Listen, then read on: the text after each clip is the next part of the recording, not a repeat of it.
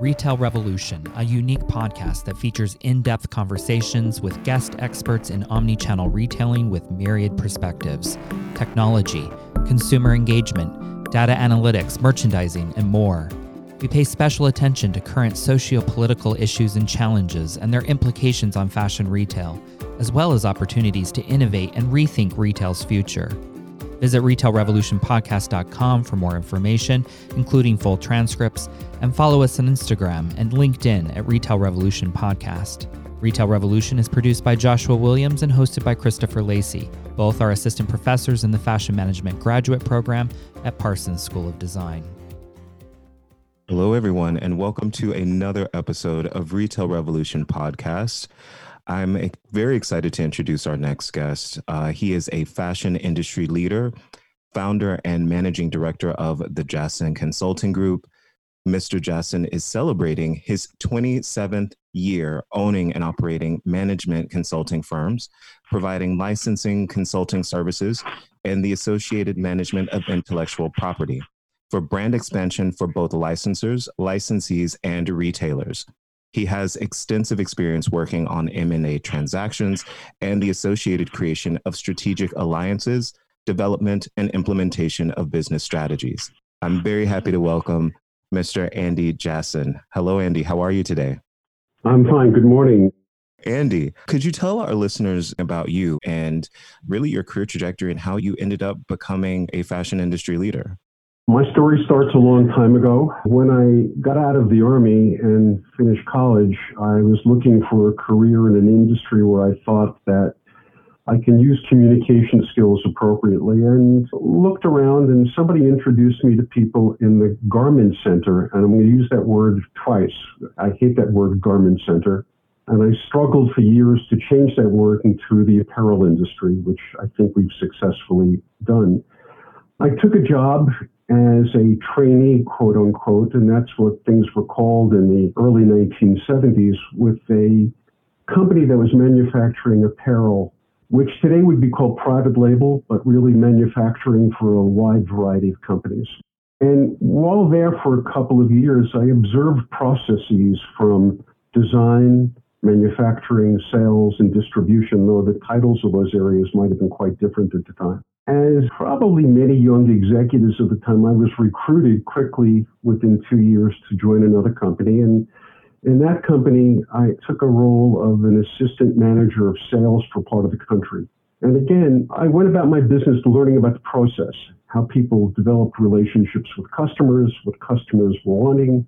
And what was interesting at that time, there were 2,400 department store groups in the country, some affiliated with large organizations like Federated or Allied or mercantile stores. And each of those groups had core competencies in a specific market regionally. The country was regionalized, and buying patterns and buying habits were quite different. Within a couple of years, I got recruited again by a company to become a general manager of a women's sportswear company. And this was the beginning of the branded apparel business. This is like 1978 or so. And the major brands in America were Jonathan Logan and Act 3. And at that time, a young comer who began a business named Anne Klein. She was probably one of the few early stage American branded design firms. And while learning my craft, I began to spend more time with the designers and the actual production people, which I found intriguing.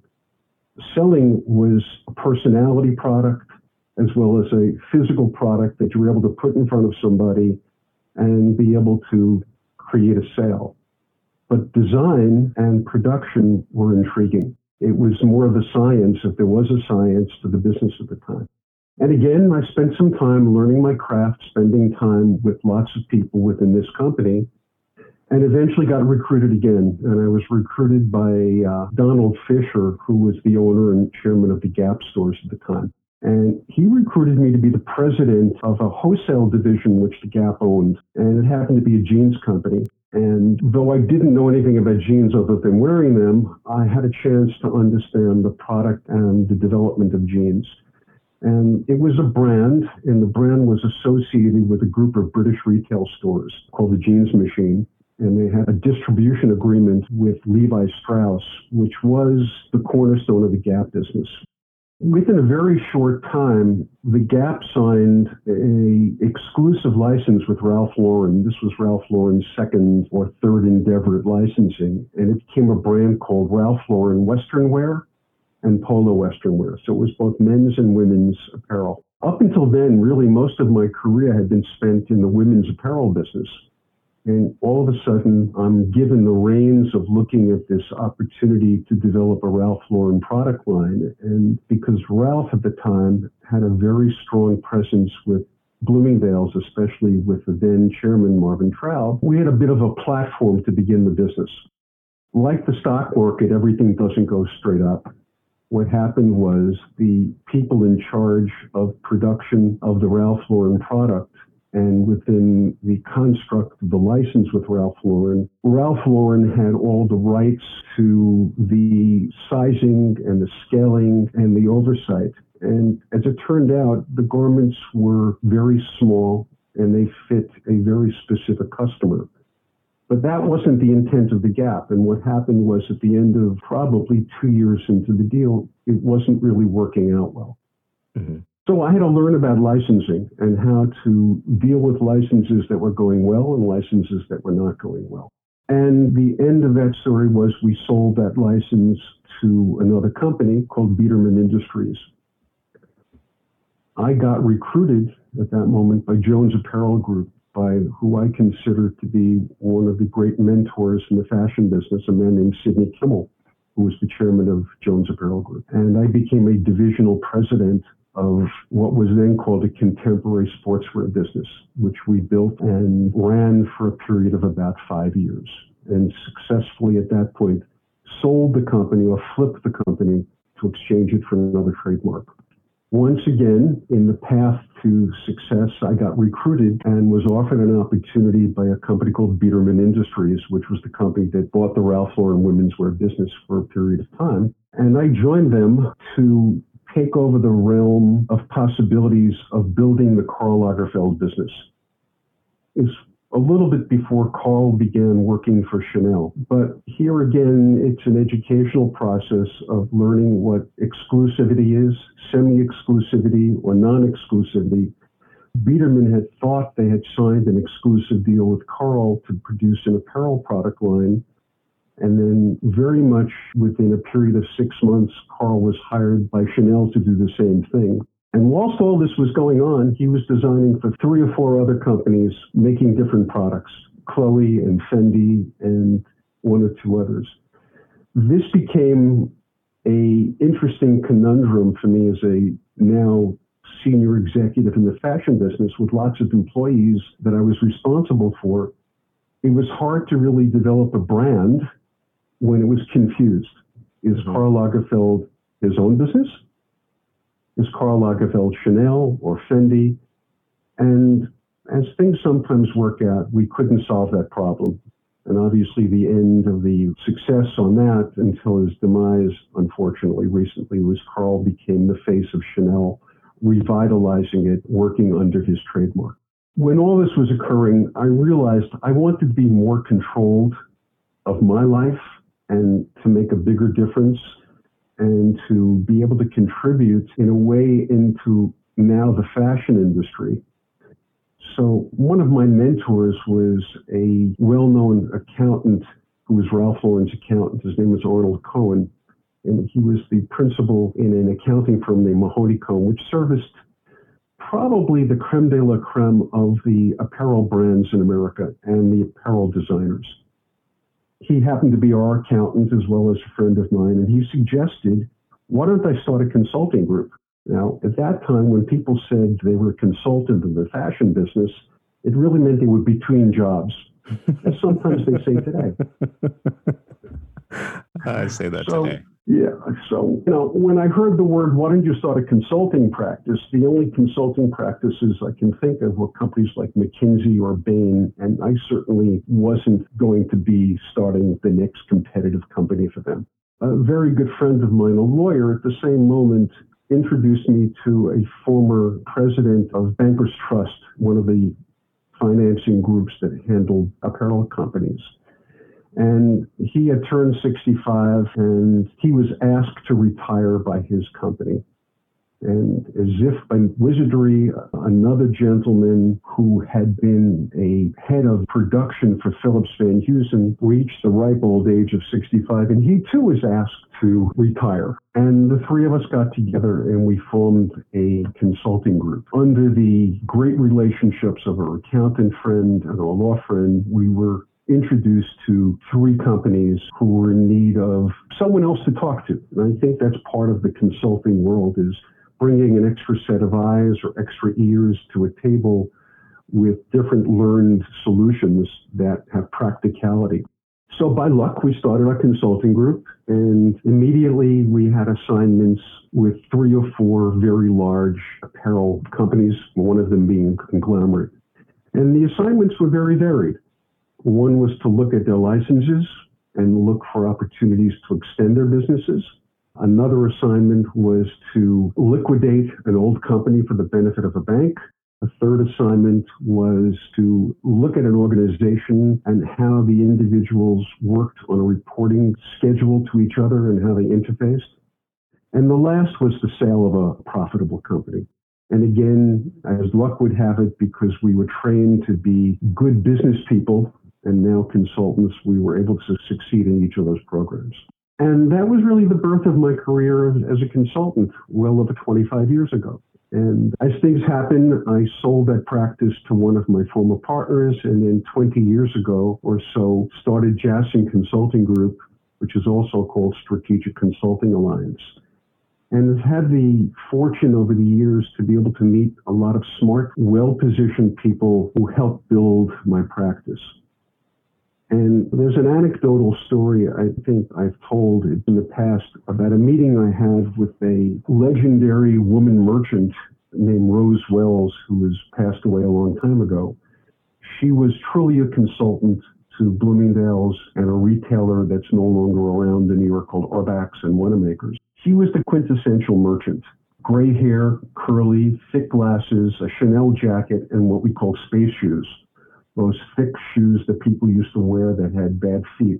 And the reason she wore them is she walked at about 30 miles an hour from place to place observing things.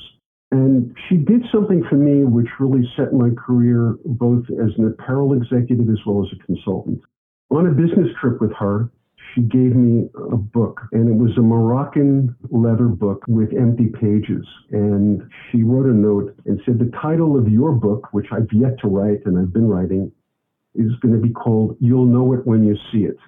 I said, what is this about? And I opened up the frontispiece, and in the note says, Dear Andy, you're going to be successful. You will succeed. Your job is to fill up each of these blank pages with something that you observe, something you hear, and something you believe, and every now and then go back and refer to it. And that's going to be your Bible of how you begin to work as a consultant in the fashion business.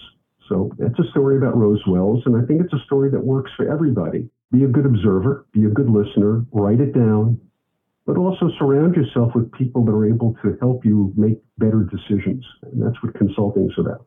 So I'm sorry to be a little long-winded, but that takes us to where we are. Our practice has several different silos.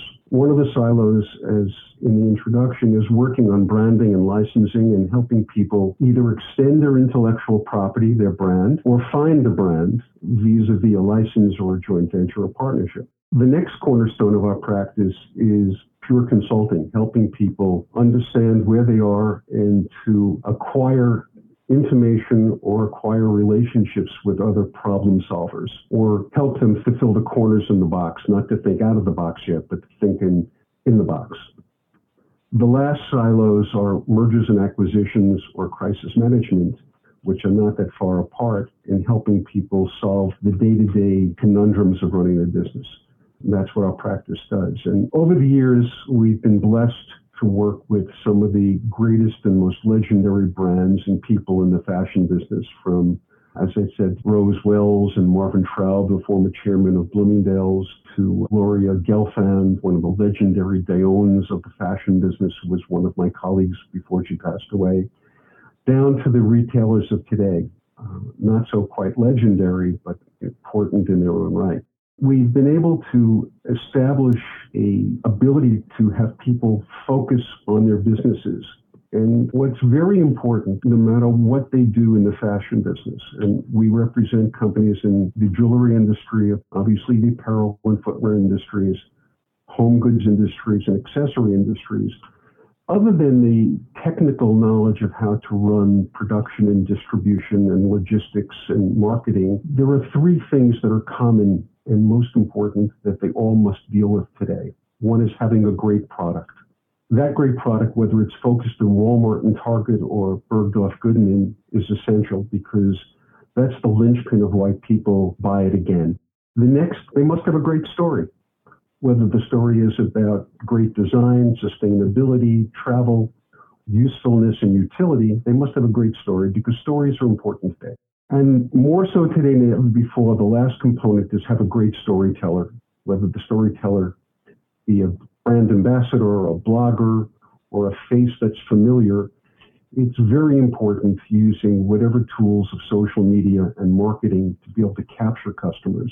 Because the only way a brand succeeds is by that brand, who they think the owner is, managing it properly or managing a process or communicating. But really, brands are owned by consumers. They make a decision to buy that brand or that product over and over again, and that's exactly what separates a product from a brand. It's the thoughtful process that we experience in connecting consumers to the concept and the execution. So it's a bit long-winded, but that's where we are. No, I think that's amazing. And there's so much to unpack there. And I love that you took us through all those parts. The first thing I'd want to ask you about that pops into my head is when you talked about licensing, and this is something we really haven't talked much about on the show. I was born in 80, and I remember Liz Claiborne being licensed, and CK, that was a license. And it felt like there were so many American designers that were licensed. And you didn't really see that with European fashion brands, or maybe you just probably didn't notice it because at that time I was so young. But does it hurt a brand sometimes to do this licensing path rather than keeping all of your brand image to yourself? Chris, that's a good question. So the most important thing about licensing is the consistency of the statement, of the consistency of the imagery, and the consistency of the messaging. So companies that are successful in licensing don't really throw up a flag and tell their consumers it's a license. It should be seamless looking. There should be a concept and a statement that's seamless for everyone to see. So the reason that a license even exists is the brand owner or the brand manager thinks a category could be significant, or somebody that is a potential licensee would approach that brand and say, I have an idea. The germ of an idea for Liz Claiborne would be to have shoes. Well, Liz Claiborne wasn't a footwear company. It was an apparel company. Mm-hmm. And because of its relationship with the retail communities in the 80s, in the late 70s, and in the early 90s, Liz Claiborne had a relationship vis-a-vis the retailer. So if they, as a company, would say to the retail partner, we'd like you to talk to our potential shoe licensee, it would open up at least a dialogue. And hopefully that licensee had their own relationships to be able to build a business. The purpose of licensing is to extend the business and extend the products. And the reason in general a license is even contemplated is because the expertise in those categories is not owned by that company. And they need to find that partner. And a true license is a partnership. The European designers were far more clever when they did their licensing. And remember, the concept of Europe, the 6 or 7 major markets from Italy to France to England to Northern Europe and Germany are very closely aligned, and they didn't rely upon department stores quite as much. Right. Oftentimes, the licensee really was a partnership where Giorgio Armani's shoe license, which he eventually bought over, was sold in the same sales office that Armani apparel was sold in. So the retail buyer would be able to walk into somebody's showroom in Milan or Paris or London and see the whole array of wares, but each of those separate categories was invested in by and manufactured by a licensee. Over the years, it became interesting because many of the major licensors, like Ralph Lauren or Giorgio Armani, as they expanded and became bigger companies, they took in their licensing partnerships businesses or bought them and ran them themselves. On the other hand, Calvin Klein, which is owned by Phillips Van Heusen, licenses almost everything out other than their men's and women's jeans and underwear and swimwear. So it's a decision that companies make. But again, back to the beginning, it's the clearness of message that a licensor must have that coincides with the licensee. So usually a licensee pays the licensor a fee for marketing, advertising, promotion, and today, social media. Thank you so much. And that takes us perfectly into the next portion of what I'd want to ask you about, because with a licensing agreement, there's also the ability to have someone who's dealing with the production and that part of your supply chain. So you don't really have to worry about those things. You recently wrote an article called Fashion is Change. And I'm just going to read a portion of what you wrote because I love what you're saying here. You say the relationships between suppliers and retail customers must be rethought. Suppliers must now seek alternatives to the old way of doing business. The existing vendor-to-retail system has been challenging, often by one-sided conditions set forth by retailers and governance from arbitrary performance rules, which are often punitive to the supply side.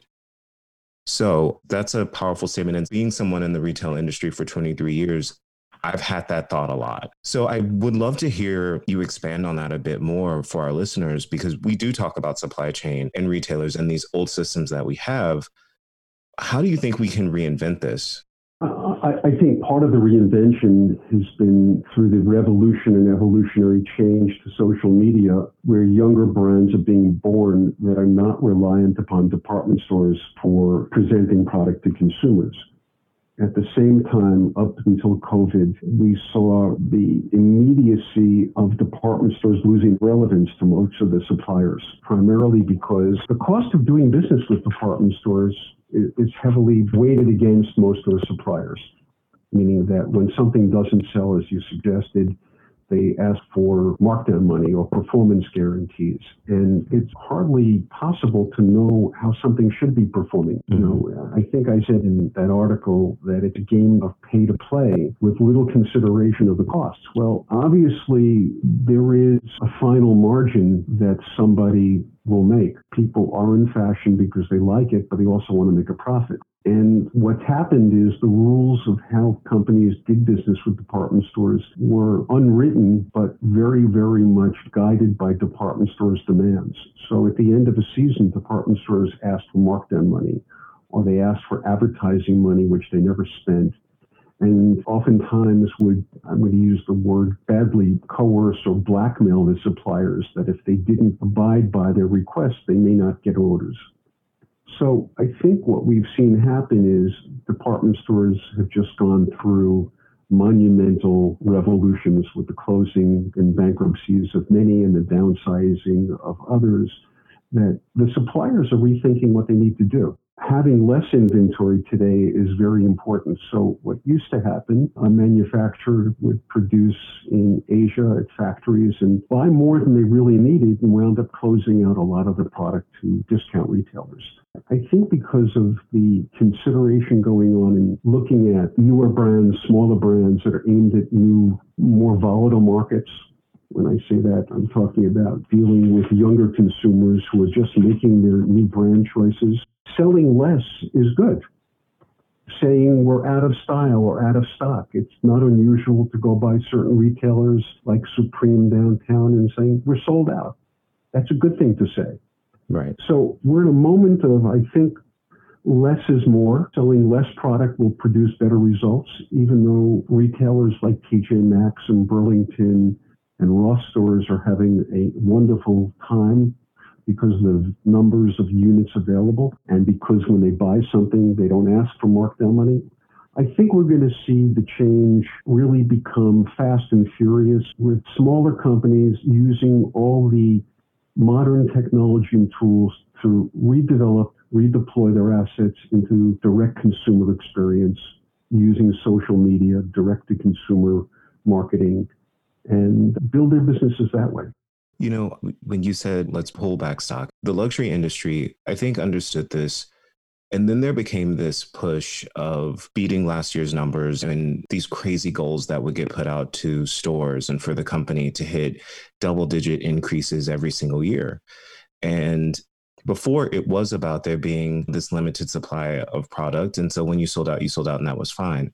Then we got into this mindset of that worked last season. Let's buy double that again. And then let's increase the sales projection by double digits. And everyone needs to make it. And so we continually ran at that rate. From your standpoint, and you're seeing it like an owl, right? You get to see every single thing that's happening as a consultant to all these brands. Why do you think we still hold on to these archaic processes of business and haven't moved towards this different mindset, like you just said, where less really is more? We can do a lot more with less. We can be more nimble and just more sustainable. Well, there's a whole bunch of interesting points that come out of that question, Chris. And I think, let me start with the fact that I think every company that's going to be in business and succeed is rethinking the product, the sourcing, the distribution, and the processes needed for each. As I said in my article, fashion is about change. And there are very few industries which experience the change needs as fashion, especially being that we have 5 seasons a year. We have different modes of presenting. The old way of doing business, I think that some companies are struggling as dinosaurs and will continue to do that.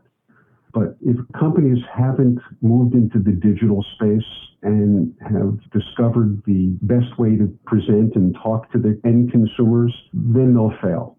And that's being redundant, because failure is not acceptable if you're putting up assets and time and having employees. So this is a rethink of the environment. You said a word that was interesting in the question, sustainability. Sustainability, the green movement, probably is something that is on everyone's mind, but more so on millennials' minds and probably Gen Z folks and Gen Y folks, but will eventually be something that we all have to deal with, primarily because much to date on sustainability is focused upon eco-friendly textiles. But that's really a small piece of what sustainability is about, because it's about the processes that go around sustainability. It's the manufacturing. It's the issues about what happens in the environment when you wash the products and the dye stuffs. And in the final piece of it, I understand from a recent article I read that we're buying probably 60% more apparel per individual today than people bought 20 years ago. But 70% or so of the world's apparel winds up in either flames or landfills. Mm-hmm. So sustainability is more than just production. It's what happens to the stuff. So I think all of this goes into the cocktail shaker, and you come out and you want to put the ingredients together and come out with something that you know what it looks like each time. Well, I think we're working on that as an industry. I think there are a lot of smart folks that on the technology side and the investment side that are looking to figure out the end solutions. But one of them is the word less is more. I think less is more is going to be important for companies. And how do they get there? There's an interesting quote from Stella McCartney, and I think it was in an interview she had over the spring. She said, buy less and care more. And I think that's something that people are beginning to embrace, if not think about on a consistent basis. So I think that ties in a little bit of the loose ends of how people are going to deal in the future with the system, the fashion system. I agree with you. And I think you talked earlier about social media and its importance. And I think we had this uptick of people wanting that moment of being able to look really cool in something that may not have been from the exact designer, but it looks really close to what the designer created that normally would have cost $2,000 or $1,500 or whatever that looks like. And so it gave fast fashion this place. And we did that, and that's what happened. And so you had people buying far more clothing to project an image and to change their image constantly. And to your point, we will see, this pivot, you see it happening when we look at secondhand clothing. I'm amazed at the number of young people that are in vintage shops wanting to buy these vintage clothing pieces and cherish what it's about. And so therefore it becomes where we're buying into quality again and not about the quantity of how many different outfits can I wear. It's more about how many different ways can I wear this piece. I always think about Donna Karan with that because her whole thing was functional systems of dressing and using one top and how many different ways could it be used and things like that. Really well thought out from a designer perspective. And to your point, I think that less is more mentality is really going to have an uptick. And there's an opportunity for brands to really look at how can they use secondhand clothing at their benefit. So for you, what does retail's successful future look like? I think obviously it's going to still have the three stools of one being the brick and mortar piece. I think people like that experience, but it has to change. And we'll talk about that in a minute. I think obviously the online businesses of developing direct to consumer, product to consumer remains to be the largest growth area. And last is the embracing of different types of bloggers, ambassadors, and marketing tools that people will use to continuously visit that brand. I think all three are much greater related than people give credit for. I think the brick and mortar piece is essential, but going back, how many stores does a brand really need in any city? And I think what happens is we diffuse the experience trying to cater to brands. For example, in New York, in 25 stores of a single brand. That was the time in the 80s. You don't need to do that. It costs a lot of money to run those stores. I think social media is by far going to be the key to brands communicating what they're about to communities of consumers. And I'll come back to the word community in a minute. Direct to consumer online businesses, it's not a challenge. It's reality. Every company that's going to be successful in any consumer product, especially fashion products, must master, must develop, implement strategies to make that business work. And it's not a matter of just putting a product on somebody's website and hoping it sells. It's a matter of cultivating and building a relationship to educate and to deliver something. We are living in this magic world of Amazon boxes in front of everybody's doorway. Somebody goes online, it comes someplace in the next 24 hours. It is amazing. But a lot of fashion companies thought they developed online businesses by using other people's websites. That's okay, but that's not really the way it's going to be in the future. You have to really have your own website. You have to be able to talk about your brand and make that demand consistent. So I think those are the components of the future. And I think it's really important to be able to do that. You got to deliver experience. You got to deliver satisfaction. And you got to deliver on time at the right price. I mentioned the word about community a moment ago, and something strikes me that remains to be magic. There are communities of consumers that talk to each other. They talk to about brands. They communicate back and forth. People will extol the virtue or tell you something that they hate.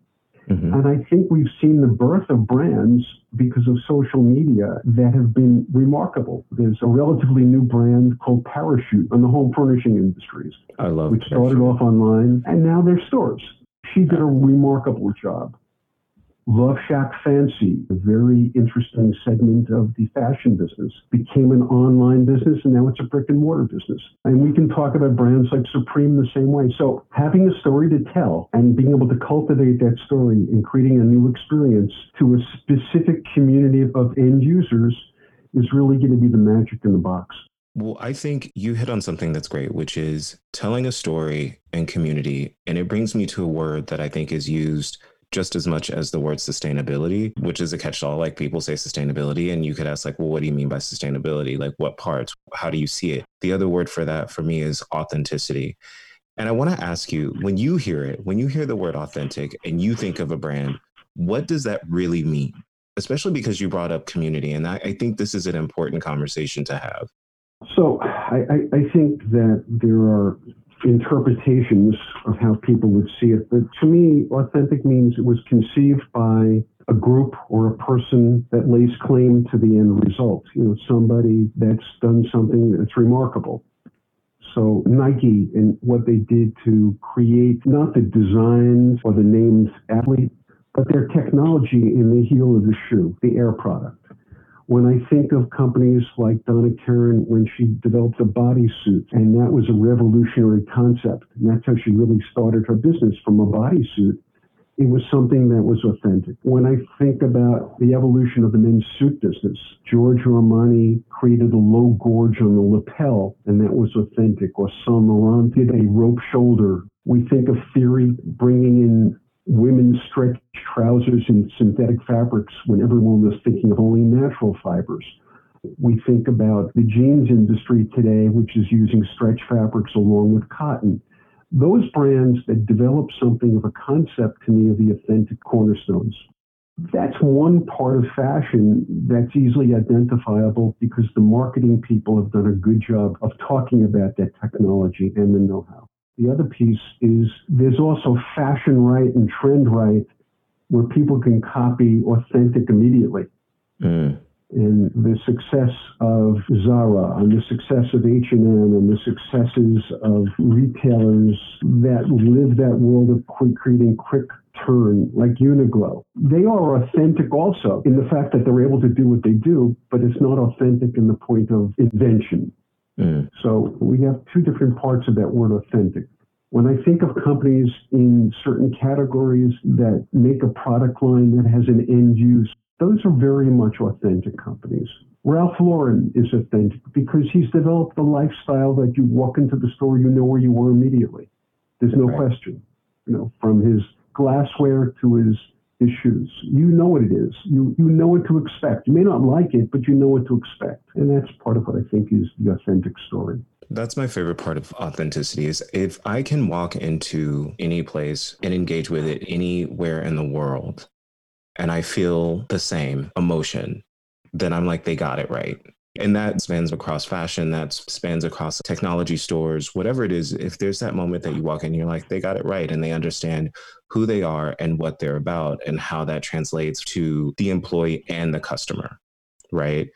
And I always think about Vans built in a subculture of skate culture and really creating a full apparel line from sneakers, bridging together this concept of music with skate culture, because that's where its base is.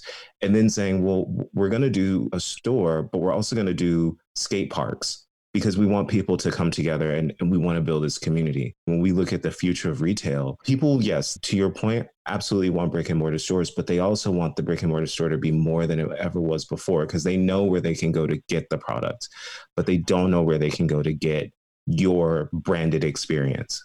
That can only happen in your space. You wrapping that and the way you did is perfect. So my last question for you is, when you look out at the landscape and you're considering what's going on with COVID-19 and you consider what's happening with civil unrest globally, is your view of the retail industry a little grim, or are you also optimistic because you see opportunity being birthed in places? Well, I guess to be a little bit schizophrenic, I see it a little dimly and I see it with bright future. So let me take the bright part. Okay. I think the convergence of information, media, music, food becomes a Kasbah and a souk where people can go shopping in the future. I'm not sure exactly what it's going to look like, but it's not going to be a 3-level mall or a 5-level store or a 6-level store where people have to go upstairs. People hate that. People want to go horizontally. Mm-hmm. I think that notwithstanding the civil unrest that's going on and the hopefulness that COVID disappears quickly, as the people will continue to shop and they'll continue to eat and they'll continue to listen to music of their choice, and whether they work out in a gym or they skateboard or they ride their bike or do a Peloton at home, people want to be entertained and they want to experience. I think retail is going to shift towards an overall feel good. You can eat, you can hear some music, and you can buy this somehow. And maybe it's just in a horizontal street mall, or maybe it's within a very cleverly designed retailing environment where someone gets that. And there are things like that that do exist, but I think that's where people are going to want to shop. I think that the need to change is now being forced upon everybody. Evolution is one thing, revolution is something else. And I think that with the breakdown in the traditional department store and the lack of desire for younger, smarter people to want to sell and risk their money with the unknown at a department store, they're going to look for different means of selling their product, describing their product. I'm at the beach during the summer, as are most of us, and I see food trucks. And I now see some trucks selling cool apparel at the beach. Now, if somebody told me 10 years ago I would want to go to my favorite food truck to have lunch rather than a restaurant, I would have thought they were crazy. But I have my choice of a lobster truck, a delicatessen truck, a taqueria truck, or a seafood truck at the beach. And the food's great. And if I look down at the other truck, I'm seeing somebody selling very cool contemporary jewelry and accessories, bringing retail to the beach resort. Well, that's going to change. It's going to be something that we embrace. What I do see on the negative side, and I'm hearing from some of my European retail clients, is that they're very fearful about reopening their stores in center cities in America because they're not being protected. And the fear of the unknown for them is that if they have a store, do they risk that store being looted? And who are shopping in those streets today? They're not going to see the traffic, and the overhead is just running while nothing is going on. I see that as one of the gloomy spots of what's going on. Mm-hmm. The other part of what we're hearing is that so many of our manufacturing friends are thinking about changing their business model without having a real plan.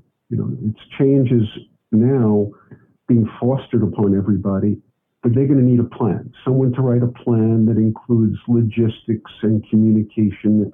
But the most important thing is how to approach any of these consumer groups that are important. I think retailers have done a better job than wholesalers, because wholesalers are more reactionary. But we're going to have to figure out how to approach different age groups because they're at different stages of their lives. And not every product will appeal to millennials, Gen X, Y, or Z.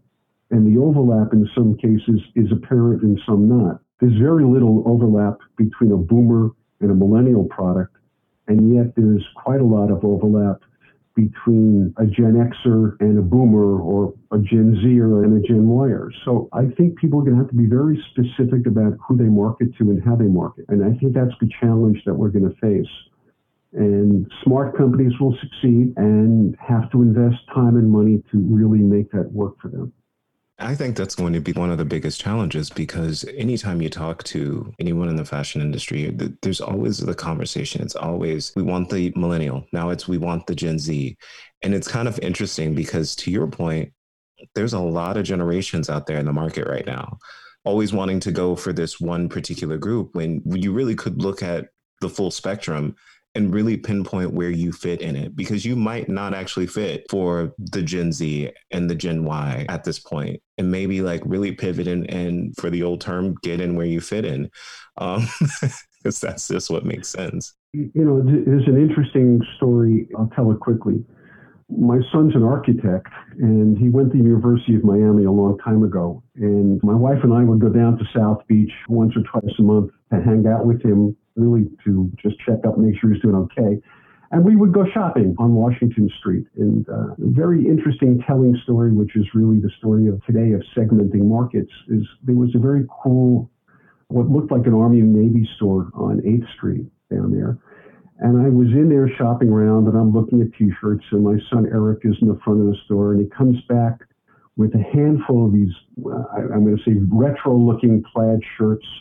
And he said he just discovered this most incredible brand, this new thing that's in the store. And I'm looking at the shirts, and they were Van Heusen shirts. One of the oldest brands in America, but wasn't even cool for me at that point to buy them. And they were sort of out of the lexicon of brands that people thought about. But this cool Army Navy type store had bought vintage product. And here it was, a young guy at the time, discovering a brand that was no longer in my, or even my dad's wardrobe, as a new brand. So that's how things have to be done. Make somebody discover it, make it their own, and make it work. I think we couldn't end this conversation on a better sentence. Andy, our listeners, if they want to hear more about what you're doing, you're out there, you're writing articles, your company is at the forefront of what's happening in the industry. How can they keep up to date with what's going on? They can look at our website at jasonconsultinggroup.com or look at LinkedIn. Our website will take you to any of the connectors that we use to talk to consumers. And if they're interested in talking to any of my colleagues are always out there and happy to chat about what's going on. And the more we talk, the more we learn. Right now, we're being educated by younger consumers and how they make choices. So we like to talk to anybody. Fantastic. Andy, we appreciate your time today. Thank you. Keep doing what you're doing, and we hope to talk to you again soon. Thank you both. Have a great day. Bye. You too. Thank you for listening to this episode of Retail Revolution. A very special thank you to everyone who has helped to make this podcast possible. If you'd like to support the work we're doing, please visit our show page at retailrevolutionpodcast.com and click on the donate link. Our theme music was composed by Spencer Powell. Be well and stay tuned for our next episode.